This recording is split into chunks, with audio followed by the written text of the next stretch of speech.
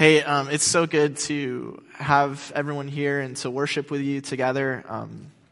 Those words are powerful because they're true. They remind us that there is hope, that there is life. If you've been with us for any length of time, you know that we're in the middle of a series on heaven. Heaven's weird because a lot of people talk about it, but very few people know anything about it.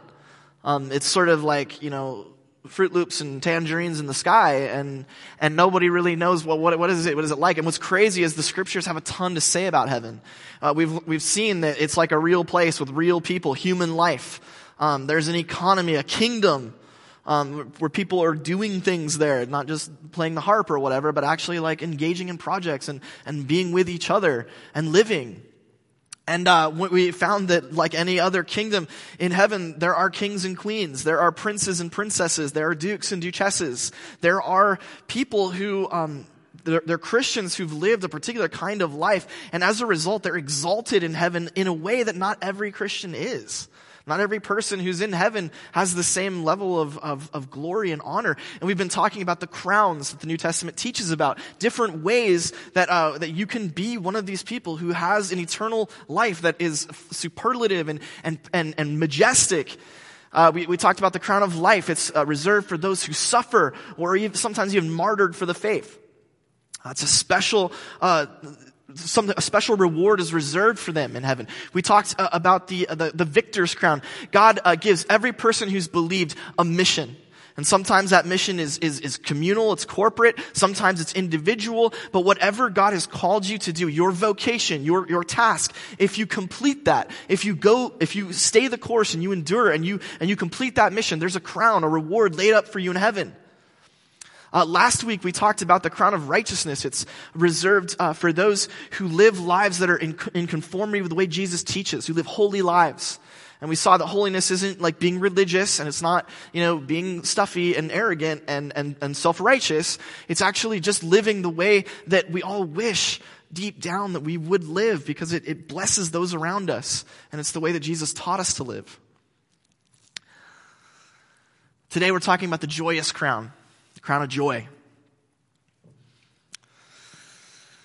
It's kind of awkward. It happens from time to time where you're on the airplane and the person next to you, because when I'm on the airplane, I put my earbuds in immediately and they're noise canceling, so I just pretend like I don't know that the person wants to talk to me.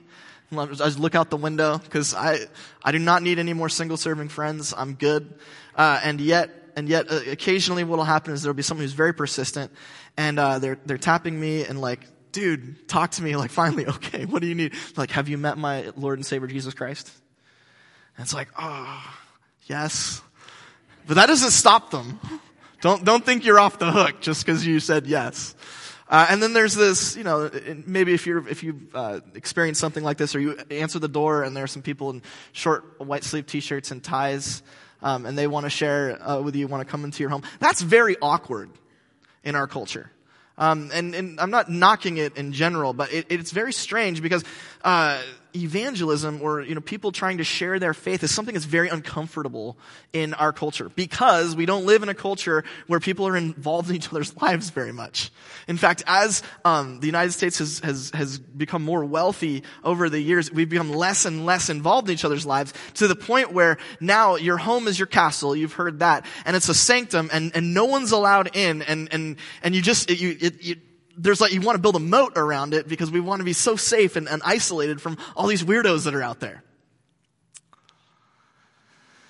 And if you are a believer, you might think that, well, we are supposed to sort of share our faith. This is the good news. It gives me life. It makes everything about my life have meaning. It's full. And yet is it really worth going through all of the awkwardness of trying to go through different layers of familiarity with somebody and maybe if you're not a Christian, you don't identify that way right now, like you might be like, I'm not sure that I really want people to become knocking on the door and crashing into this is my space. The bottom line is that evangelism is awkward. And the question is it worth it? is it worth trying to break down barriers? Is it worth trying to get involved in each other's lives? Is it worth getting to know people and being a part and bringing it to a place where you can talk about, I mean, if you're a believer, presumably the most important thing in your life is your spiritual life. And if you're not, then presumably you assume that is the most important part of others' lives, and you might be interested, but you're not sure how to get there. We're going to talk about that today, and to do so, we're going to be looking at Paul's letter to the Thessalonians. Paul was an apostle of the church. He went out and started churches everywhere. That was his mission. One of the churches he started was in a place called Thessalonica in ancient Greece, or ancient Near East. And he writes this letter to them. He says, likewise, you know how we, and Paul's talking about him and some other missionaries that had gone to Thessalonica to start the church. You know how we treated each one of you like a father treats his own children. We appealed to you. We encouraged you and pleaded with you to live lives worthy of the God who is calling you into his own kingdom and glory. We also thank God constantly for this. When you accepted his word that you heard from us, you welcomed it for what it really is. Instead of accepting it as a human message, you accepted it as God's message. And it works effectively in you who are believers. I have a little ... there. I'm skipping a few verses, just because these verses historically have been used by the church to endorse anti-Semitism, which is not what they're about, but we don't have time to talk about it today. So if you're interested, you can follow in the Pew Bibles on page 623, and you can read some of those verses if you're interested. I'd love to talk to you about anti-Semitism and why it's not a Christian thing. The first thing I would say is that Paul, who's writing this, was a Jew, so he was probably not an anti-Semite. Anyway, all right, moving right along to verse 17. Brothers and sisters, we were separated from you for a while physically, but not in our hearts. We made every effort in our desire to see you again face to face. We wanted to come to you. I, Paul, tried over and over again, and Satan stopped us. What is our hope, joy, or crown that we can show off in front of our Lord Jesus when he comes? Isn't it you? You are our glory and joy. There's that crown. I said a few weeks ago that I think crown language may be metaphorical in the New Testament. Like, I don't think that literally in heaven we're probably going to have like crowns walking around. Partially because if you have multiple crowns, it would be hard to stack them. And partially because of this text, where notice that the crown is actually not a crown; it's people, right? Look at this. What is our hope, joy, or crown that we can show off in front of our Lord Jesus when he comes? Isn't it you? You are our glory and joy. You are the crown, right? That show off in front of our Lord Jesus. Really, it is. I mean, it's the image that Paul's giving in the Greek there is he's like when Jesus comes back, right? I'm gonna step out, and all the Christians that all the people who've come to believe in him, who are going to enter into his kingdom, are going to be there, and you guys are going to be there, and I'm going to point at you, and I'm going to look at you, and I'm saying, I was part of that. I helped make that happen. They're here because I went and I reached them. They bring me joy, glory. It's like the Boy Scout who worked really hard for that badge, and he look at what I did. It's like, I know that multi-level marketing, very popular these days, and Paul's sitting there and he's like at the top of the multi-level marketing, and he's like, look, I shared the faith with these people. And then they internalized it and they shared the faith. And there's children and grandchildren, great-grandchildren of faith. And it all began because I followed this mission and I went out for it and I accomplished it. And Lord, I'm proud of what I've done. First thing in your note sheets is this. The joyous crown is those who have come to know Jesus because of us. You might even call it the Evangelism crown. It's a special status or a reward for those Christians who get out of their comfort zone and find ways to encourage other people to become part of the faith. And in heaven, that will be something that is really, really desirous. People will really want to be a part of that. What do I have next? Yeah. So, if that's true, then really, well, okay, we're all people who are a part of a market economy, right? We understand that success comes from, coming up with the best business strategies to achieve goals. And I was actually reading there's a church that has a report card every year, and they have a thing called the Key Progress Initiatives, right? And they grade themselves every year on their key progress initiatives. And there's a line, the very first line is like number of people who've become Christians. And so every year they tally up every person who has made a profession of faith, and they put that number in, and that's part of their report card. And if that number's too low, then the church gets like a D. The church has failed. But if that number is high enough and they've met their quota, then the church gets A. Right? And the reason this is because, if you're sort of following the way that Paul's thinking, and you're American and you're a capitalist and you kind of have that sort of mentality, you're like, well, this is a numbers game, right? Isn't that what we should be? Like, if I really, remember, multi-level marketing, right? If you want the bottom of that triangle to be super wide, you really got to get cracking. Right? And so you might even see how people who are like, well, I really want to get motivated to do what God wants, and I want to have the best possible experience of heaven, so I have got to just get a whole bunch of numbers.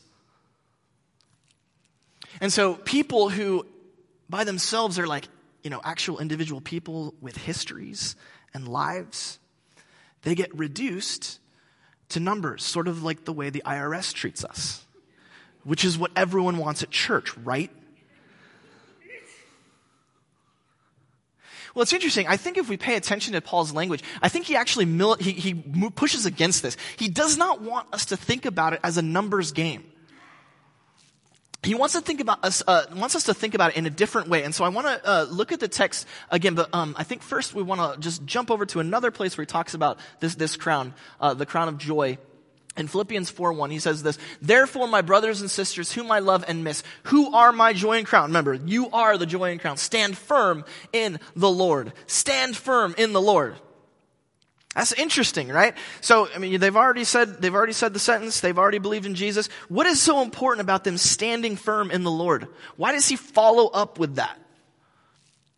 Let's keep that in mind and go back to our text. He says this, likewise, you know how we treated each of you like a father treats his own children. How is that? Well, if you're a good dad, it does not involve a lot of beatings, just a few. It's more like we appealed to you I'm kidding. We do not endorse child abuse. Jeez. Okay. The thing is, every time I say something like that, there's somebody who's like, I can't believe you hate kids. I'm like, it's a joke. Love my kids.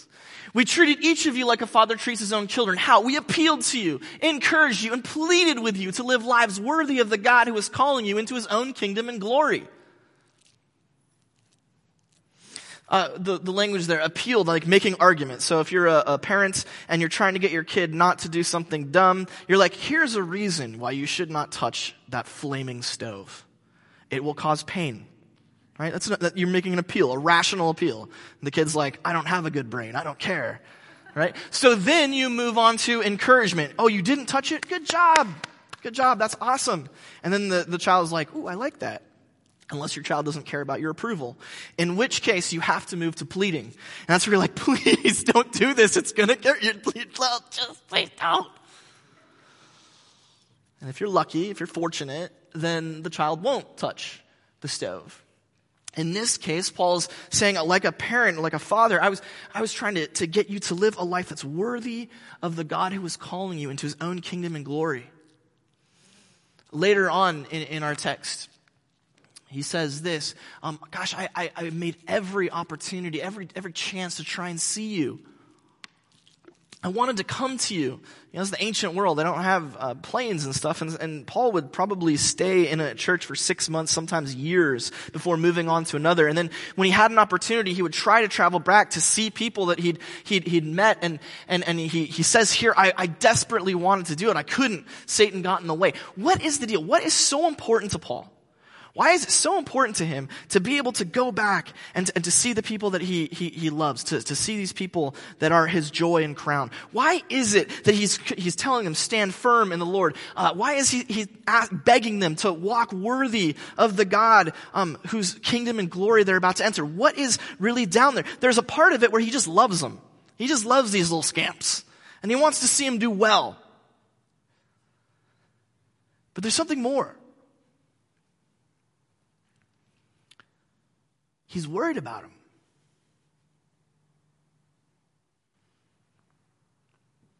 Every one of us knows a parent who did everything they could, and little Johnny, goes off to school or whatever, and little Johnny just off into, that hurts. All of us, if you've been in the church any length of time, you know that, people come and go. And people fail a lot. People are people. And we want to see Jesus change lives, and we believe that happens, but we're also realistic about the fact that sometimes things go sideways. So imagine if Paul went to all these churches and he got all these converts. And then it turns out that all these people are like, they do the Christianity thing for a couple years. Then they're like, okay, I'm bored. I want to move on to something else. And they just drift off.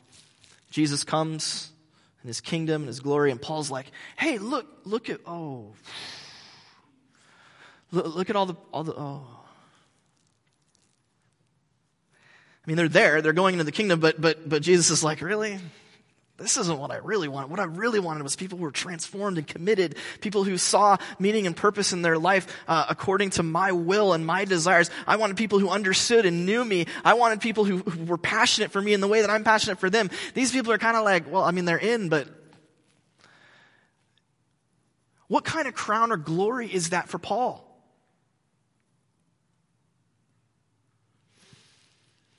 Next thing in your note sheets is that our joyous crown can be tarnished if new believers aren't discipled to maturity. Straight up, if you're here and you're like only marginally involved in church or religion, I'm just going to be honest with you. I'm here to indoctrinate you. I want you all in, okay? This is not like one of these things. I mean, look, we can take time. You can dip your toe in the pool, acclimate. I get all of that. That's fine. I'm not going to twist your arm. But ultimately, what I'm really after is I'm after you to be the kind of person who really loves Jesus deeply and really believes that his way is the right way, that his life is the real life. That's what I want. What I don't want, and I think what Paul didn't want, is that he didn't want the gospel to go out and people to be like, yeah, that sounds awesome. I'm going to go live my life now. I believe it, sure, but now I'm going to go live my life. Because then when Jesus came, I tried, I guess. And that's the problem. When we start to think about, I'm going to earn, a bunch of rewards in heaven. I'm going to get more for me. I'm going to play the numbers game. I'm going to hit my quotas and make sure that I've got, an A+ for number of people converted and baptized every year. If we start to play that game, what you do is you reduce people to numbers. And what they end up doing is they just fall away because you're not invested in them. You ticked off your box and you got no more time for them because they've fulfilled whatever, you thought that they were supposed to fulfill in your life.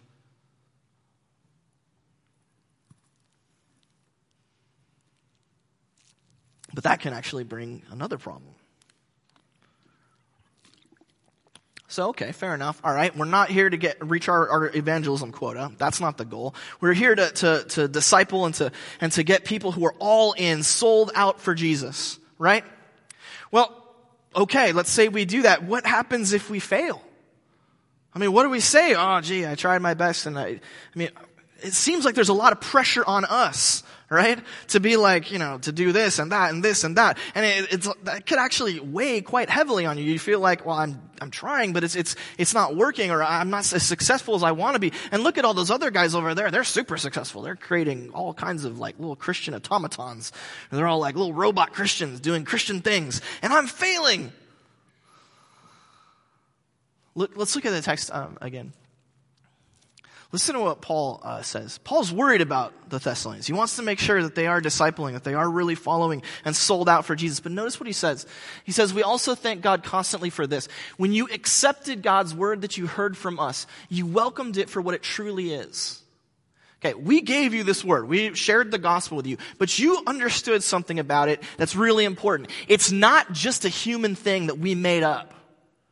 Instead, you accepted it as God's message, and really in the Greek, God's word, right? With a capital W, God's word, the truth about the universe directly from God. And what we know about God's word and what Paul believes about God's word is it works effectively in you who are believers. When the word of God comes and settles in people's hearts, it does things. I can be as charismatic or as persuasive or as irritating or as whatever, but it's not going to change anything. What really changes things is when the word of God settles in our hearts and we start to hear it and it starts to transform us because we recognize this is true about God. This is something that He sent. It's His power. It's His Spirit. It's His truth. Now we can be vessels for that, but ultimately God is the one who is at work. It is His word that is effective. So if you're like, okay, I'm not going to play the quota game, but I am going to play. I want to create disciple game. Before you go off the deep end there, and before you really decide that you're going to show what you can do with your muscles and your brains and your silver tongue, before you know this is the next thing in your note sheets, I think. Yes, we can participate with God in discipling new believers, but it is ultimately God's word that brings maturity. God wants to participate with you. He wants you to be a part of His work. But dude, it's His work, not yours. God wants to see people's lives transformed. He wants you to be a part of that. He wants you to play your role. But guess what? He's doing it, not you. And so if things fall apart and you're like, you've invested all this time, this energy, and someone walks away, it's not on you. All you can do is be a vessel, be a cipher, a proxy for God's word to enter into people's lives. And if you do that and you're faithful in that, let Him do the work. His work will be done. You do not have to take responsibility for that. So I was trying to be cute. I was trying to come up with an image to sort of get what the Joyous crown is about. And I was working really hard. I was thinking really hard, and nothing was coming. And I was having breakfast with one of our people here, John Varela, and John was like, one thing that you should remember is that the Bible is the truth, and the Bible is the God's word is what's effective and powerful. And I was like, that's weird. I've been studying that all week. I didn't say that because I didn't want him to get too big a head. I wanted, but it was funny. When I went back to the office, I was thinking about that, and it was settling in my heart, and I realized that the perfect image for what evangelism and discipleship is it's already in this passage. It's at the very beginning when Paul says, we treated you like a father treats his children. And I think what Paul's getting at is this. I have a little image here. Oh. Apparently, so apparently my parents, they dropped me off at college. I went to school in North Carolina. And what they say is, after I left, or I don't know, at some point, I was gone, and they realized that, and they say that they cried all day long. Yeah. Is that true? What a bunch of wimps. Can't wait till my kids are gone. Get out of here. Just kidding. I don't want them to leave. I love my kids. This moment here, this is the moment where what being a parent is all about. And it's really not just parenting. It's also coaching or teaching or anything where you are farther along and somebody else is not there yet, where you're bringing them along. But what Paul says, as a father treats his own children, you've got this little baby. And little baby can't do anything for him or herself. Little baby is good for eating and pooping and crying and sleeping. That's about it. Your job, your goal, is to get from here, from here over to here, over to there. That's the goal. That's the end goal. It's when little Johnny finally turns 36 and moves out of the house, when he gets there and he's ready to face the world because he's an adult. That's success, right? Now, what's cool about this image, though, is it's not just that little Johnny is off to be an adult. It's that there's this sense of like, okay, mom and dad have given you everything we could. We've invested it all. We've put it all on the line. We've done the best that we can. And now, you're going to go flap your wings and you're going to be all grows up and you're going to fly, okay? And I'm confident that you can fly because we've prepared you. I'm confident. But I'm also a little worried because I've seen a lot of people failure to launch. I've seen people crash and burn, even though they've been encouraged and loved. The parents were great and all that, but still things didn't work out. So there's this moment of yes, an expectation of joy and happiness, but also like a fear that, wow, I don't have control anymore, and I've got to let things take their course. That's a tremendous moment. That's exactly where Paul is with the Thessalonian church. That's where everybody ought to be, all Christians, when they're engaged in bringing other Christians along. Also on Friday, the Lord was just dropping knowledge on me left and right. I got my hair cut, and Stev, raise your hand. He's like, no, I refuse. He's like, I hate you. Stev's an incredible artist. His medium is hair. But he is an artist, and one of the cool things that Stev says is when he brings on new assistants and stuff, he's not just trying to get them to do he's a taskmaster, he's a slave master. I do not envy anyone who works for him. But his goal is not to make their lives miserable. Instead, it's to get them to a place where they can be a successful hairstylist, where they can be their own hairstyles. In fact, what would bring him joy would be to have someone come along and come under his tutelage, and he really does spend a lot of time teaching them techniques and all this. He pours into these people, and the idea would be to see them go and flourish and maybe even become a better stylist than he is. That would be joy for him. He would be able to see somebody go from here all the way to here and to flourish. And then if that happens, when that person gives haircuts, he would come over and be like, look at that. Look at what I was a part of.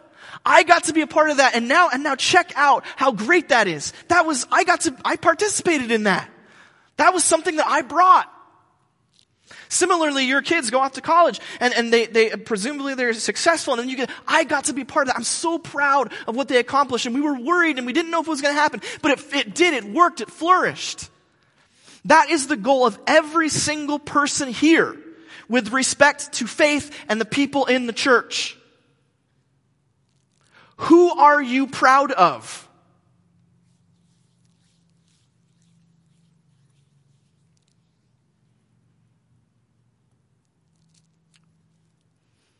Here's the thing. What if we're not proud of anybody? What if we've been coming to church for years? We're faithful.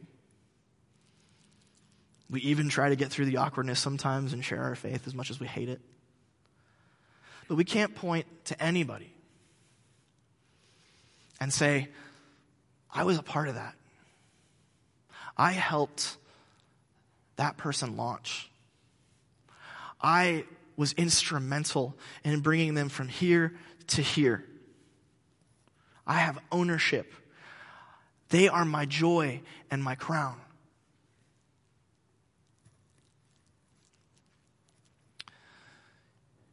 Marion, let's go to the next slide.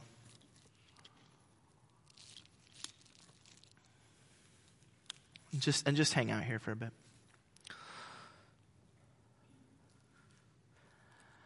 I worry that we have a ton of untapped resources here.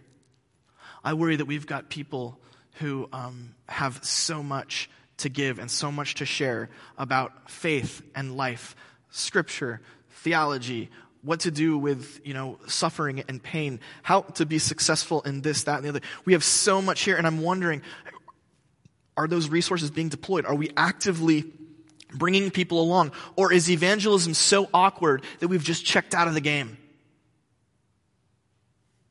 Are we invested in somebody or some group of people to get them from here to here? Or are we like, you get paid to do it, Tom. Well, you handle it.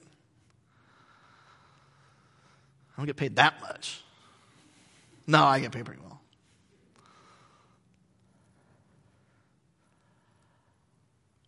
I'm imagining what it would be like if every person in this room, and really those who are on vacation and those who are sick, and if we just gathered all the people who are connected to Coast, and we just got them all in one place, and if every single one of them made a commitment to say, I am going to get involved in somebody's life, somebody who's not where I'm at, and I am going to help bring them along. Just a couple steps, just a little bit from here to here. This person is, they're not even sure about faith. I just want to get them to be, interested and maybe ask some questions and have those questions answered. This person isn't really familiar with a lot of maybe the Old Testament or some of the weird parts of the Bible. I want to get them so that they understand that and they recognize that. This person's battling with this sin, this anxiety, depression, addiction, whatever it is. And I want to help walk with them to get from here to there. What if every single person here began engaging in that, began getting out of the comfort zone, stepping outside and saying, I'm going to engage with that, I'm going to be a part of that. And then every single person here would be involved in growth from others. That, remember, MLM, that person is gonna share that with others, and there's this cascade effect, a waterfall, outpouring of people growing closer to God, living the way that Jesus lives, embracing His grace, knowing His love, and being transformed by that. Imagine what that would be like here in just this place, just this church. Imagine what that would be like if it was not just this church, but all the churches around here. Imagine the sickness and the rot that we deal with in our culture day to day, how that would be utterly pushed aside if person after person after person was invested in bringing more people along, farther and farther, closer and closer to Christ.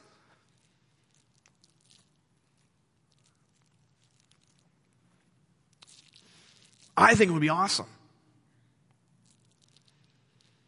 And I don't think that we would need to worry about hitting our quotas if we did that. So here's the deal.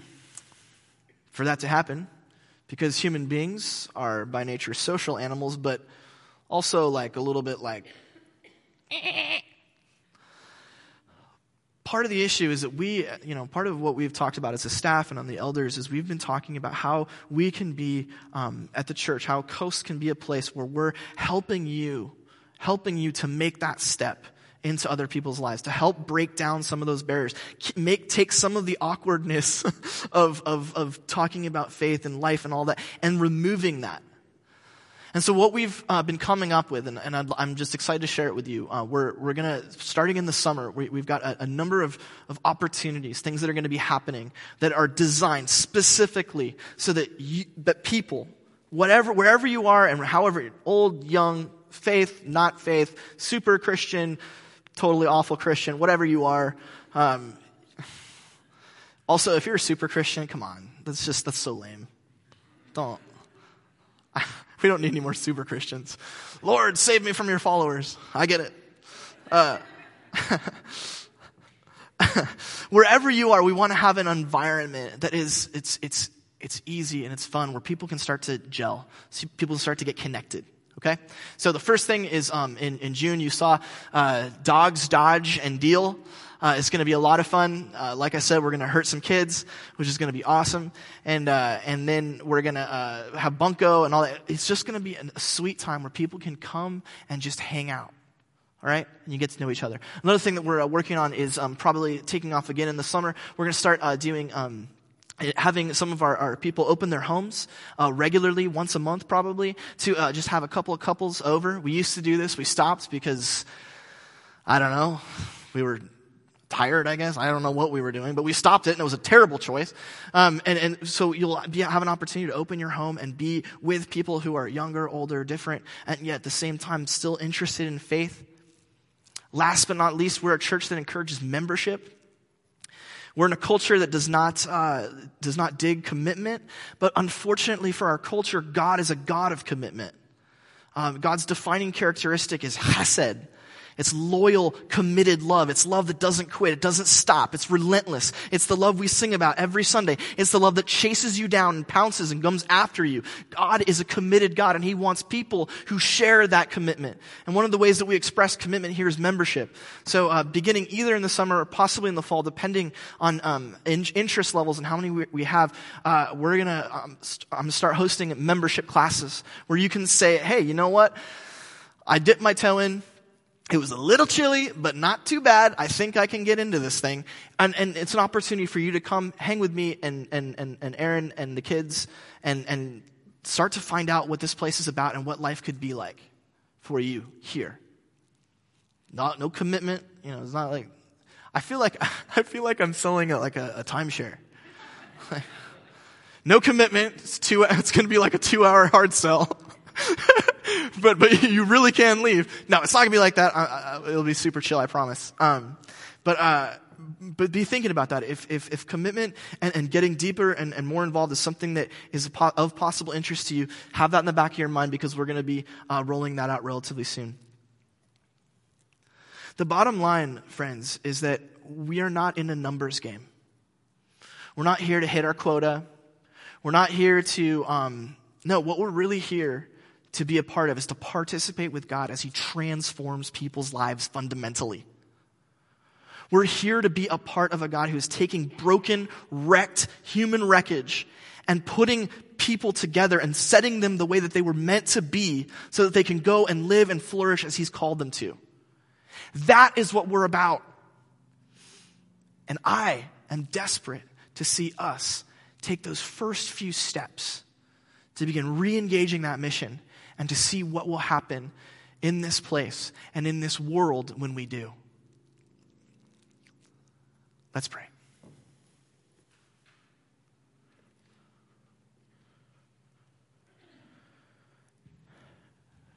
Gracious God, I pray that we will be a church filled with people who celebrate a joyous crown, who will be able to look and point at all of the lives that we've been a part of touching, all of the hearts and minds that we've participated with you as your Spirit has changed and transformed by the power of your word.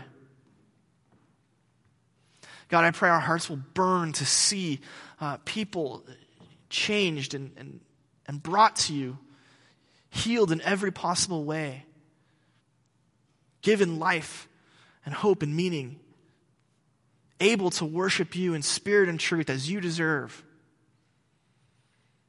And God, I pray that we'll be faithful to fulfill that calling, that all of us will become evangelists. In Jesus' name we pray, amen.